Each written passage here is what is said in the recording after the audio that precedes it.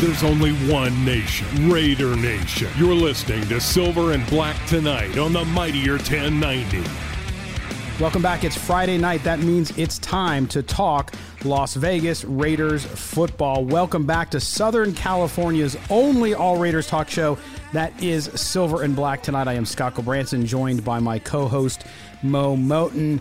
Mo, for the second time in a month, we have to come on the show and talk about unpleasantries. We have to talk about something, in this case, that's very tragic. Of course, we had the Jon Gruden resignation, the controversy a few weeks ago. We want to talk about football, but unfortunately tonight we talk about, of course, this is the devastating news about Henry Ruggs, his alleged drunk driving accident, 156 miles an hour, runs into the back of a 23-year-old Tina Tintor. Want to mention her name and, of course, give our condolences to her family. 23-year-old young woman just at the beginning of her life.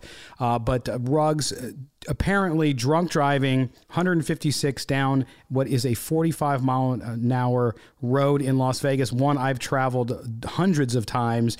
And this accident was horrific. Henry Ruggs is now in jail. His career in the NFL is over, and he's going to face charges which include a DUI with death, and a sentence, Mo, that could go from anywhere from 2 up to 20 years. And we're going to have a conversation about this now, Mo, not because we want to talk about it, but there's not a lot of words you can say when something like this happens.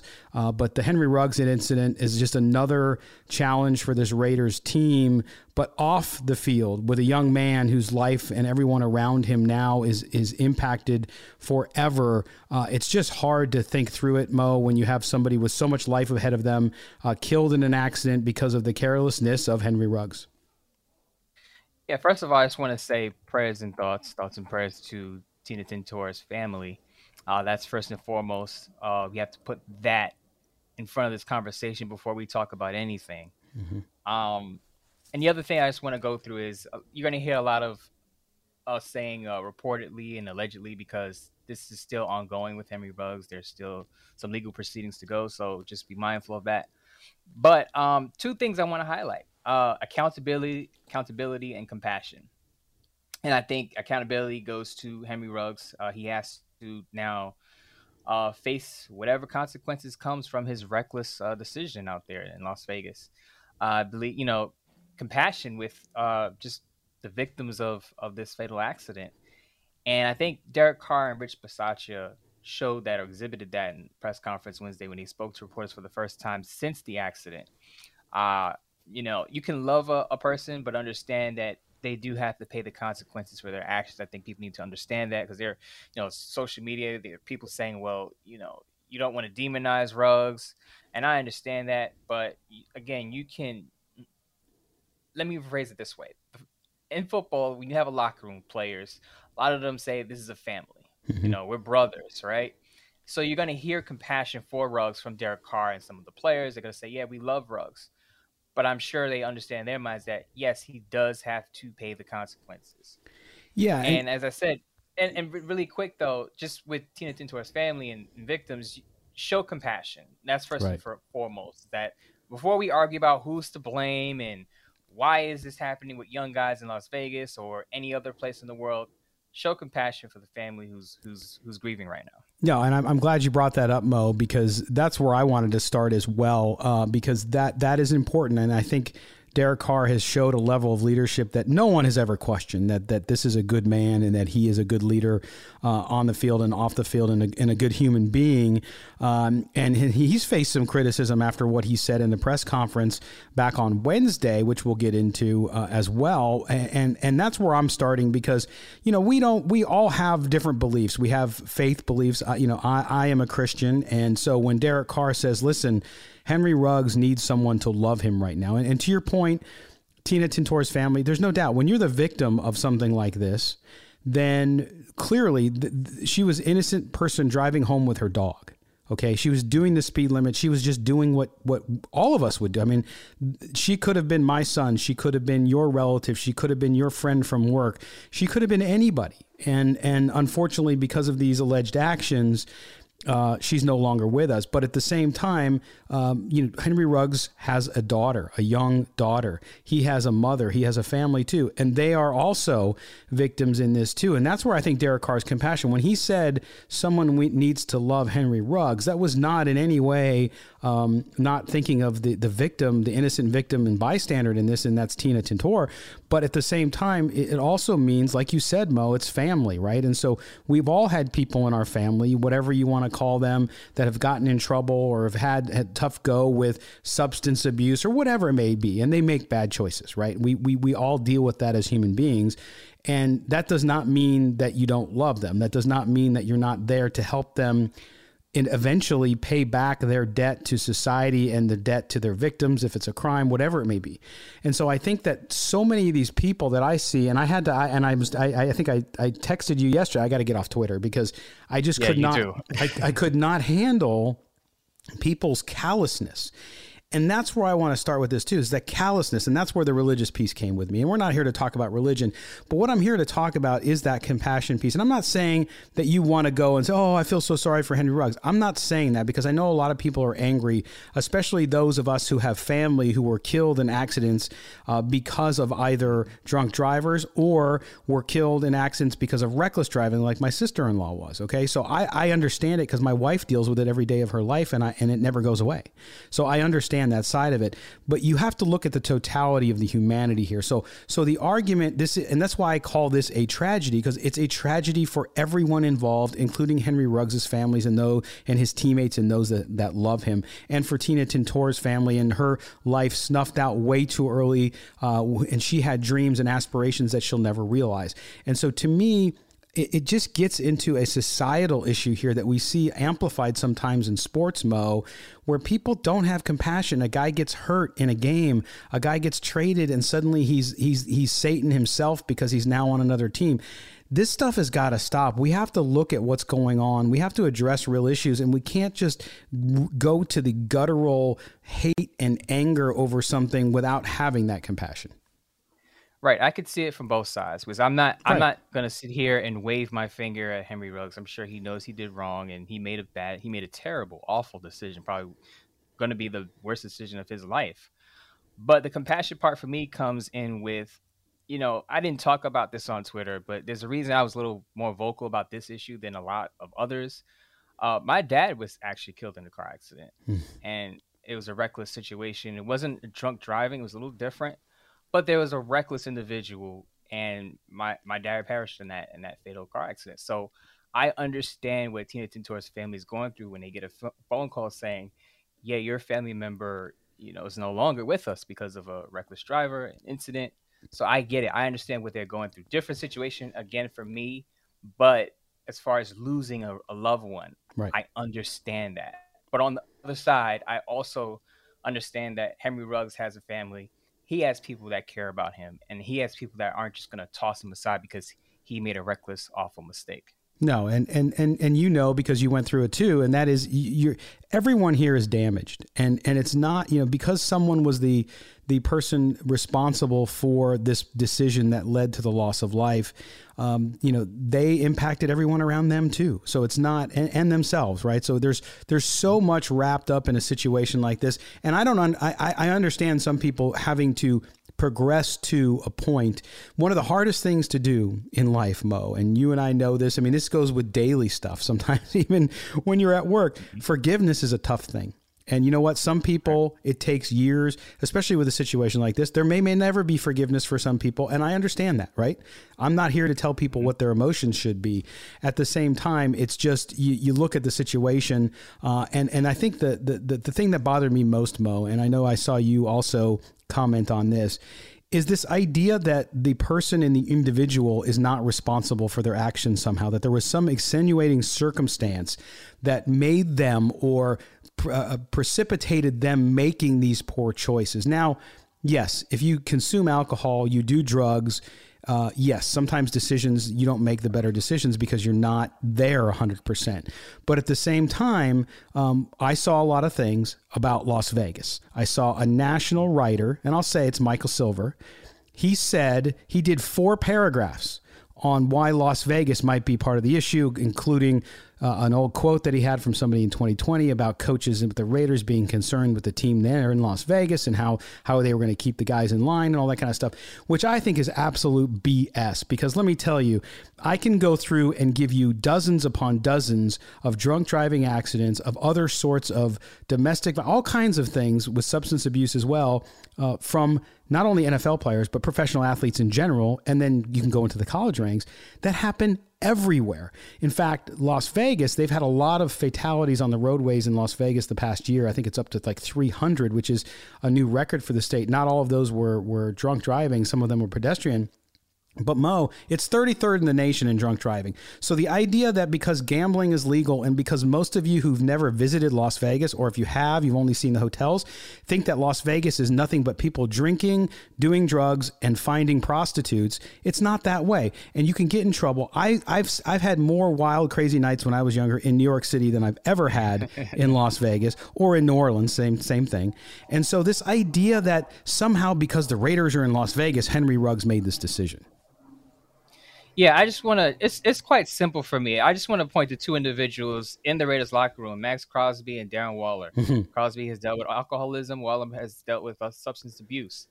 Both of them also had the same access to situations as Ruggs does. There's temptation around them just as with Ruggs was. So it comes down to the individual and the choices they make. Max Crosby and Darren Waller, of course, have made the choice to turn their lives around and walk a straight line. Now, I'm not saying Ruggs has a perpetual issue like they did, but my point is it comes down to the individual and the decisions they make, the accountability, and that's what we're talking about. It's nothing to do with the location. As you said, you can get drunk and get behind the wheel in any state. And just looking at the statistics, the top 10 states that have the highest DUI rates, they're mostly in the Midwest and the mountain regions because a lot of those areas have open roads and there's a lack of alternative means of transportation. Mm-hmm. In Las Vegas, I'm sure there are plenty of means of getting a Lyft and Uber or all types of things NFL players have access to so that they don't get behind the wheel drinking and driving. Yeah, and again, we could do a 12-hour show on personal responsibility and the lack thereof in society today, right? Which is this idea that you're not responsible for your action, that there's always a victimhood mentality when it comes to even something like this. Well, geez, poor, if the bars weren't open so late, maybe he wouldn't have. You can't get into the what ifs because he made the choice, right? He made the choice, and allegedly he was drunk when he drove. And not only that, but he's driving 156 miles an hour per reports from the media and from the police department in Las Vegas. And so that alone, even if you took out alcohol and the loaded gun in his car, and if he's driving 156 miles per hour on a side street in Las Vegas, that alone is a decision bad enough. And so the idea that somehow you look at that, and I see other people too, most saying, well, hey, he's a young guy, he made a mistake. Well, we've all made mistakes. I made some really big doozies myself. None of them involved drinking 156 miles per hour and an accident like this. So you can't defend it. You can be compassionate and understand that the young man made the worst choice that he will ever make. But at the same time, you also have to understand that no one is to blame but Henry Ruggs. Right. And I just want to say also, I believe you mentioned it earlier. You can't tell a person how to feel because different people have different experiences Correct. in life. There are some people who dealt with drunk driving incidents, others who may be connected to Henry Ruggs. So different people are going to feel different things. I think Derek Carr summed it up. He said he had a bunch of emotions, and I did too when I read the story. I didn't want to believe it. I was kind of in a state of numbness. I think I tweeted that. I just didn't feel anything because I'm thinking about my situation again, which is different. I don't want to make this about me. But I can understand the victims of this, Tina Tintor's family. And then Ruggs and his family, as you mentioned, he has a daughter. He was in the car with his girlfriend, his mom, his parents. What do they think? And it goes beyond football and just about people. I think just focusing on the person. Yeah, no, and that's why we're spending time on this at the top of the show. And we're going to talk about football coming up as well, clearly.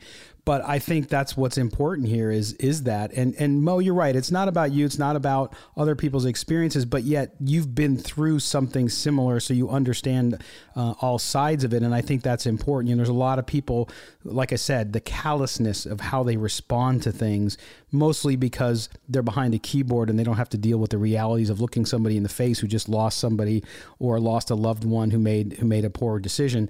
So from that perspective, you got to keep it in mind that some of these people just are reacting and they don't. But your point about processing, I mean, I was the same thing. Remember, we cover the team. You and I have a very similar background. We have a very similar point of view on how we cover the Raiders. We try to be as objective. We're not fans when we cover them, and we're not haters. We're not out to make them look bad. We're not out and don't think our job is to make them look good. At the same time, Henry Ruggs is a kid that I've always liked. If you go back and you remember when we were doing the old show and you would come on as a guest, I was there. I wanted Henry Ruggs. I wrote 2 articles about him coming up to the draft. I loved that kid. I really did. I loved his demeanor. I loved his story. I loved his talent. And that's the point I made when I wrote after this too, was this is also a good example of why we can respect and appreciate professional athletes and other celebrities for what they do and how they entertain us and the talent that they have that we may not have.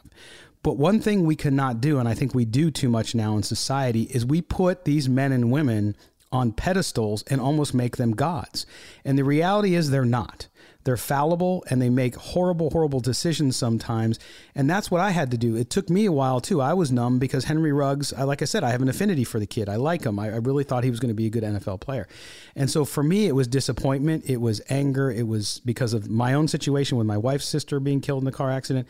So I understand all those emotions you're talking about, Mo. And I think a lot of people took to social media to express them as they felt them, which probably is not the best thing to do, by the way. But it's something that I think Raider Nation is still pondering and they're still trying to process because of the way it happened and because of who it was. Yeah, and just to broaden this a bit, I published an article today, and I had to describe each NFL team with one word. Mm-hmm. And initially, the word for the Raiders was captivating because of what they'd gone through with John Gruden, and they're still 5-2. And after this accident happened, I changed it to turbulent. And it's because I couldn't highlight the positives of the season, because you can see on Derek Carr's face, you can see with Rich Bisaccia, there's just a gloom around the organization right now. And I know you can't blame the whole Raiders organization for what one individual did. Yep. But even the fans, I've been communicating with a lot of the fans, interacting with them on Twitter, and they're saying, wow, I can't even focus on their record right now because this doesn't make me feel good. Put it in my stomach, I just feel sick. And I feel the same way.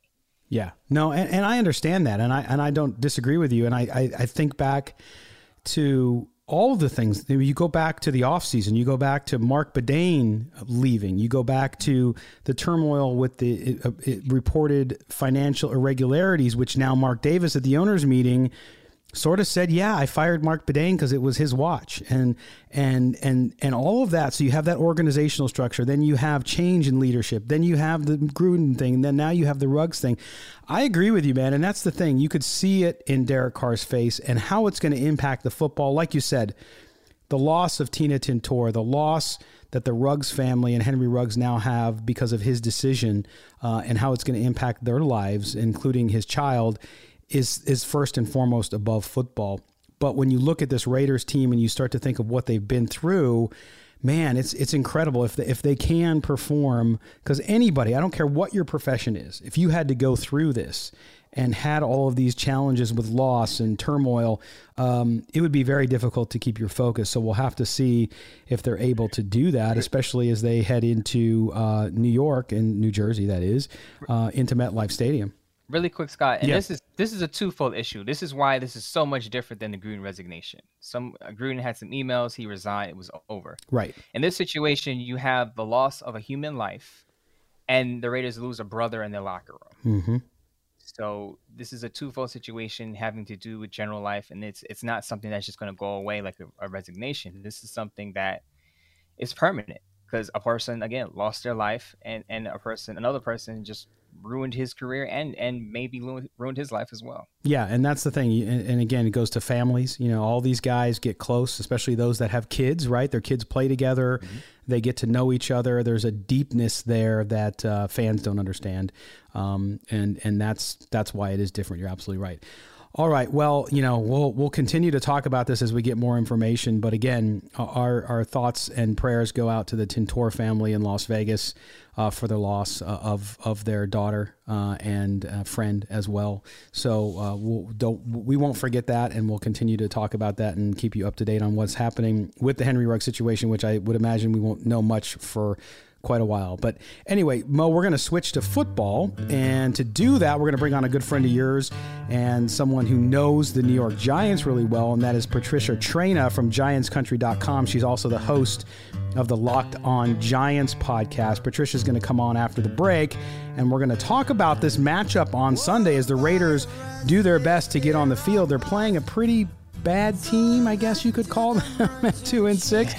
So 5-2 going into meet 2-6, and we're going to get an impression there from Patricia coming up after the break. You're with Mo Moton and Scott Branson. This is Silver and Black Tonight, only here on the Mightier 1090. Mighty end of the Almighty, we found. Many years since I was here on the street, I was passing my time away.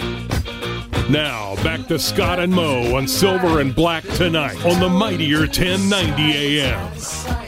All right, welcome back to Silver and Black Tonight here on SoCal Sports Talk. That, of course, is the 50,000-watt powerhouse that is the Mightier 1090. Scott Branson, Mo Moton with you on Silver and Black Tonight. And now we turn our focus to the Raiders' opponent this weekend out at MetLife Stadium. That, of course, is the 2-6 New York Giants. To talk about the Giants, we welcome in Patricia Traina of GiantsCountry.com, also the host of the Locked On Giants podcast. You can follow her at Patricia_Traina, Traina.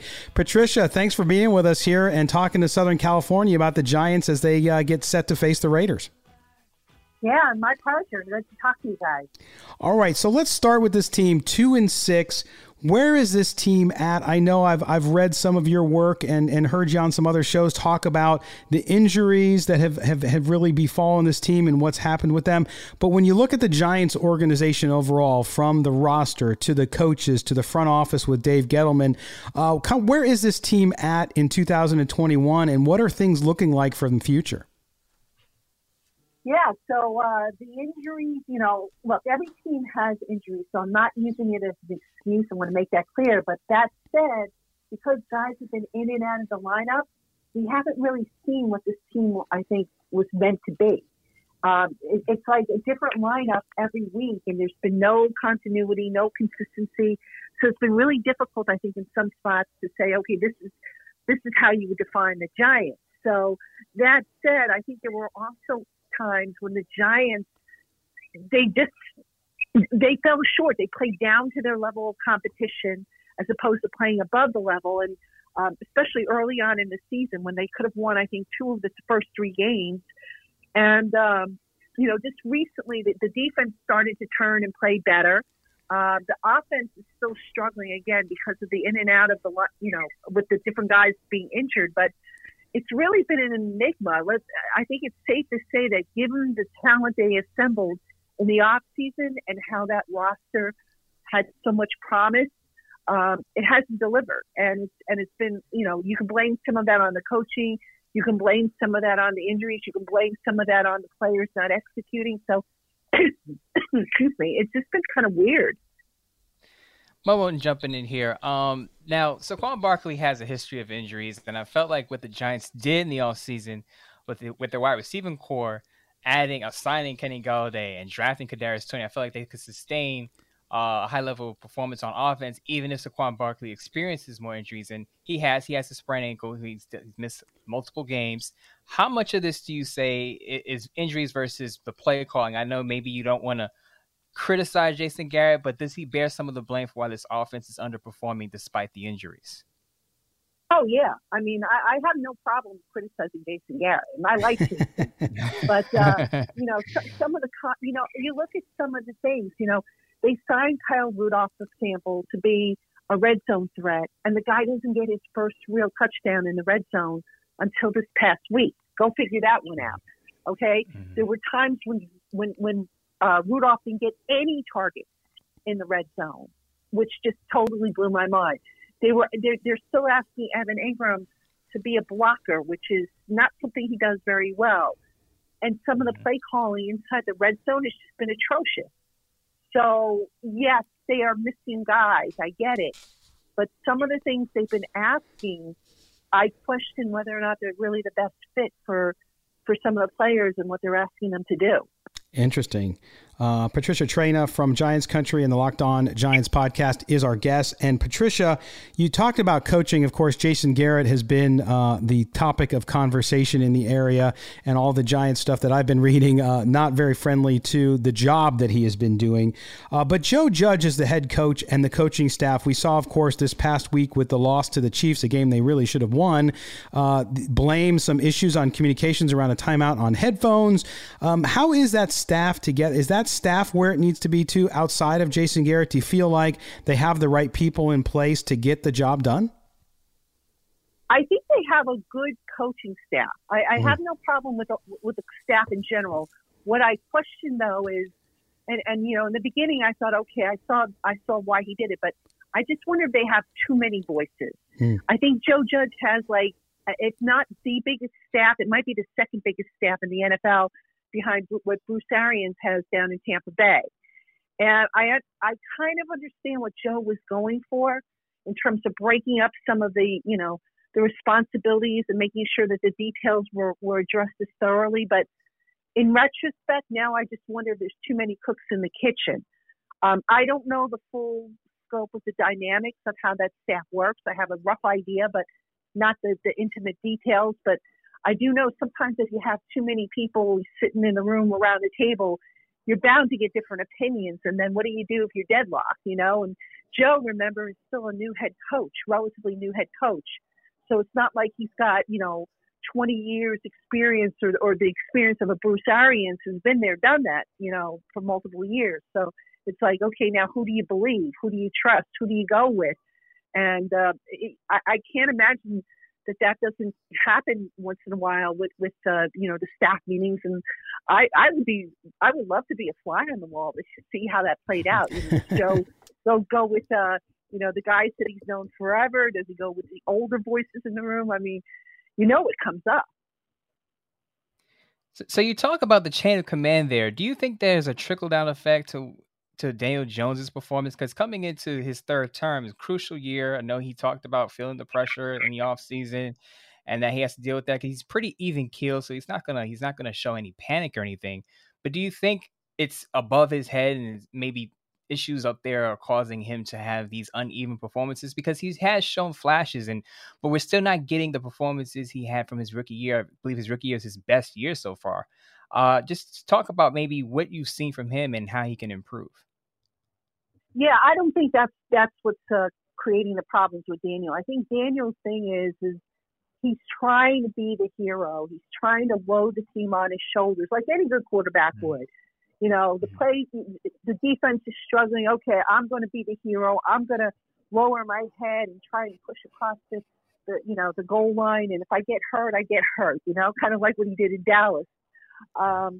So with Daniel, there was two things I was looking for from him to measure his progress. And, you know, I want to preface that by saying that the quarterback's progress is never linear. So it's not going to go up, up, up, up, up. You're going to have blips where 1 week it's down, 1 week it's up, as long as you're not having like severe or significant drop-offs. But the two areas I was looking for Daniel was, A, could he speed up his mental processing? I thought there were times when he just sat there holding that ball way too long, and that was messing up the timing with the receivers. The other thing, obviously, was the turnover issue, you know, because he was just, I thought, careless with the ball as part of that recklessness, as part of that I've got to be a hero mentality that he was showing. I've seen improvement in both areas. Is it perfect? No, but it's trending in the right direction. So you add all that in, and you also take into consideration decision making, which is something he can control. A lot of people say, well, he threw a bad pass, but did he throw the right pass to the right spot? Maybe the receiver was at fault, So there's all kinds of different things you can look at in measuring his performance. And I do think he's trending in the right direction. Could he be better? Absolutely. Am I 100% convinced that he's the franchise quarterback? No. But I will say that I feel a little bit better about him than I did at the start of the season. Well, you look at around the tools that he has around him, too. Of course, the Giants went and drafted Kadarius Toney. He's had some troubles with injuries. But do you feel like he's starting to get the pieces around him, too, as well, that he needs to be successful in that Giants system? I think he has some good skilled players around him. Kadarius Toney has just been a wonderful addition to the roster. Kenny Golladay, we haven't really seen all he can do because of the injuries. Saquon Barkley, I was in favor of that move when it happened, but at the time circumstances were different. You had Eli Manning, an aging quarterback, and I think they were trying to take some of the onus off of Eli so that he didn't have to throw 600 times a season. Hence, bring in a running back, and he would take some of the onus off of Eli. But Saquon, with the injuries, you got a question of his future here. Otherwise, and then the tight ends, they're not really using the tight ends as much as I thought they would. Jason Garrett's always had a reputation as loving tight ends. And he was even asked that today. He says, I love tight ends. Okay, well, why is it that the tight ends have combined for something like, I think, 50 pass targets in the offense? I mean, it's crazy. If you love tight ends so much, what exactly are you trying to do here? I mean, even last week when we saw, the Giants have the injuries at receivers. I mean, I get it. The Giants initially wanted to run more 11 personnel. Well, you're losing receivers left and right. So why don't you switch more to 12 personnel and get those tight ends involved? Right. So just turning this discussion to a positive turn. There's a guy Azeez Ojulari, who I've been high on from the draft process. I think he's a dark horse candidate to win Defensive Rookie of the Year. A lot of questions about his knee coming in. He's a smaller size for his position, but he has 5.5 sacks and 12 quarterback pressures, 6 tackles for loss. How has he been productive this early and so quickly? I think it's a combination of, fresh legs. I know he had the injury, but I think that injury was, if I'm not mistaken, wasn't that late in high school or early in his college career? That's correct. That's correct. That might have just been, somebody hoping that he would drop further to them in the draft. I don't know. But that hasn't been an issue.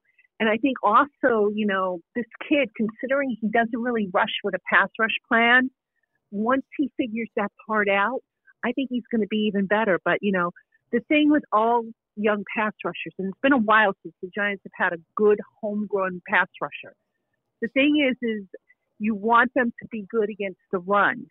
And Ojulari is getting there, but is he, accomplished where you can say, there's no way the opponent's going to run against him?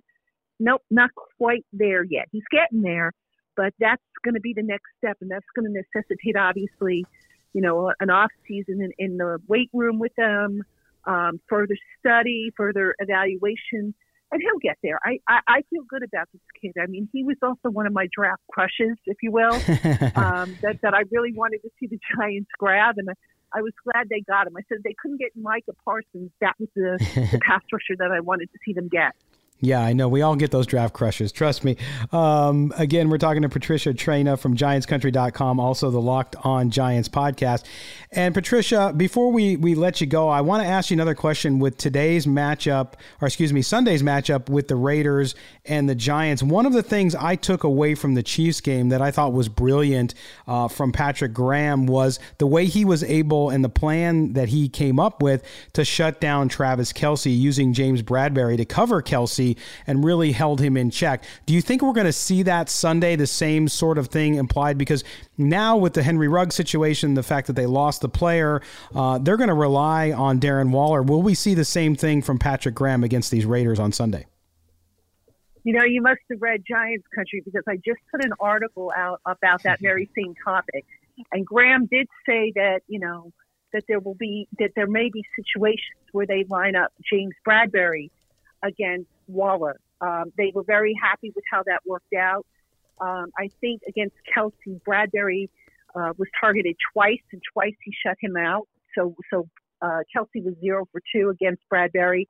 But, you know, the good thing about it, and, you know, the point that Graham made is that, you know, Kelsey's 6'5", 260, and Bradberry, he's like 6'1", I think 215 or something like that. So you're putting size against size. And I know Kelsey's bigger, but it's not like you have a 5'9", 5'10" cornerback who has to now go against a 6'5" monster. You know, you got a guy Right. who's a little bit bigger, a little bit more physical, and it just creates a little bit better of a matchup. And it's something, and here's the other thing, and Evan Ingram was it's interesting, Evan Ingram was asked about this as well, and he made a great point, I thought. Cornerbacks have speed, you know, because they've got to keep up with wide receivers who are, you know, the fastest players on offense. So now you're putting them against a tight end who can, you know, burst through the seam and you know, run guys over and stuff like that. Now you got somebody who can keep up, as opposed to maybe putting a slower linebacker or maybe, you know, like a strong safety who doesn't have the coverage range that a cornerback would have. So I thought it was a brilliant, you know, move by Patrick Graham. You know, he's very creative. He's very innovative. He said he's done it before, or he's seen it done before. And, you know, I thought it was just a timely move on his part.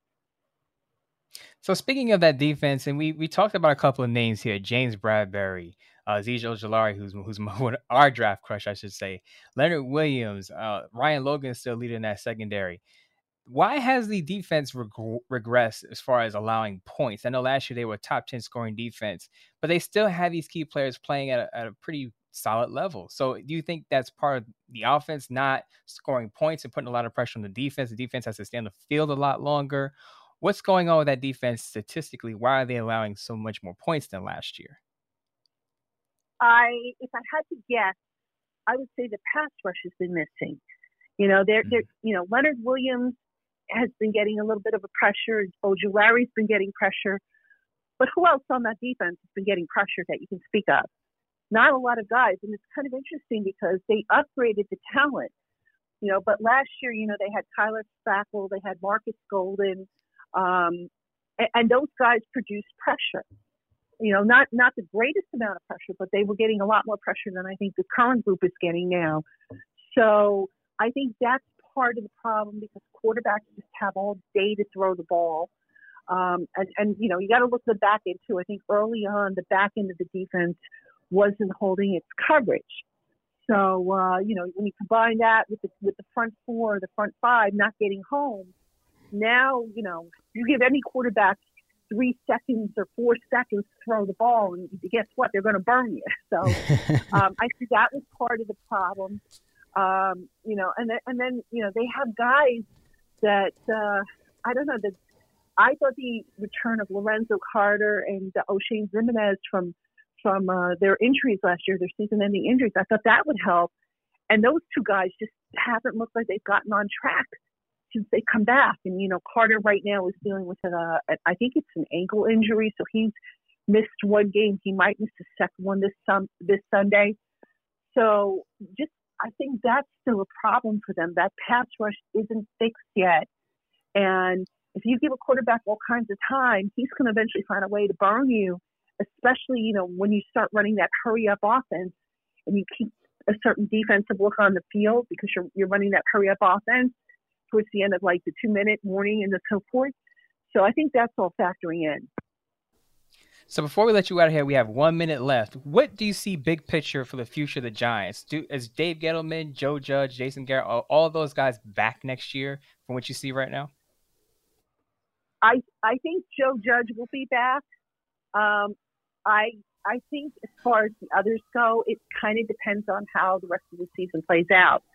The Giants, you know, they're right now they're in the toughest part of their schedule. Then I think the schedule lightens up a little bit. So if they show progress, maybe we don't see a wholesale change. But right now, I would say this. I would say there's a possibility. Maybe there are a couple of tweaks made to the coaching staff, especially if the offense continues to struggle. Dave Gettleman, I'm not going to sit here and tell you that he is safe. Again, I know injuries are not his fault. Right. He can't plan for that, but right. The offensive line, I think he kind of overvalued what he had on the offensive line. So I could see maybe a shake-up there because, I found it interesting, and I think I forget who made this point, but the Giants didn't make any trades at the trade deadline for like the first time in Dave Gettleman's tenure. And I forget who said this, but somebody said or wrote that the reason why that happens is because you're trying to save jobs. You don't want to start giving away players because you're trying to keep what you have and save jobs. So I just found that interesting. Yeah, no doubt about it. I found that interesting because, they had, interest from other teams in Darius Slayton. I know Evan Ingram drew interest, but they didn't want to part with those guys. Now, maybe part of that has to do with the injuries, but, why not continue to build the action? That's right. Since you're not going to the playoffs this year. That's right. Well, Patricia Traina, of course, GiantsCountry.com. You can also check her out on Twitter at Patricia_Traina, Traina. Thank you so much for your time tonight. We appreciate you giving us the deep dive on the Giants. No problem, guys. Thanks for having me. All right there, Mo. We got the Giants. We're running out of time here as we come to the end of the show. Giants-Raiders Sunday. What do you see?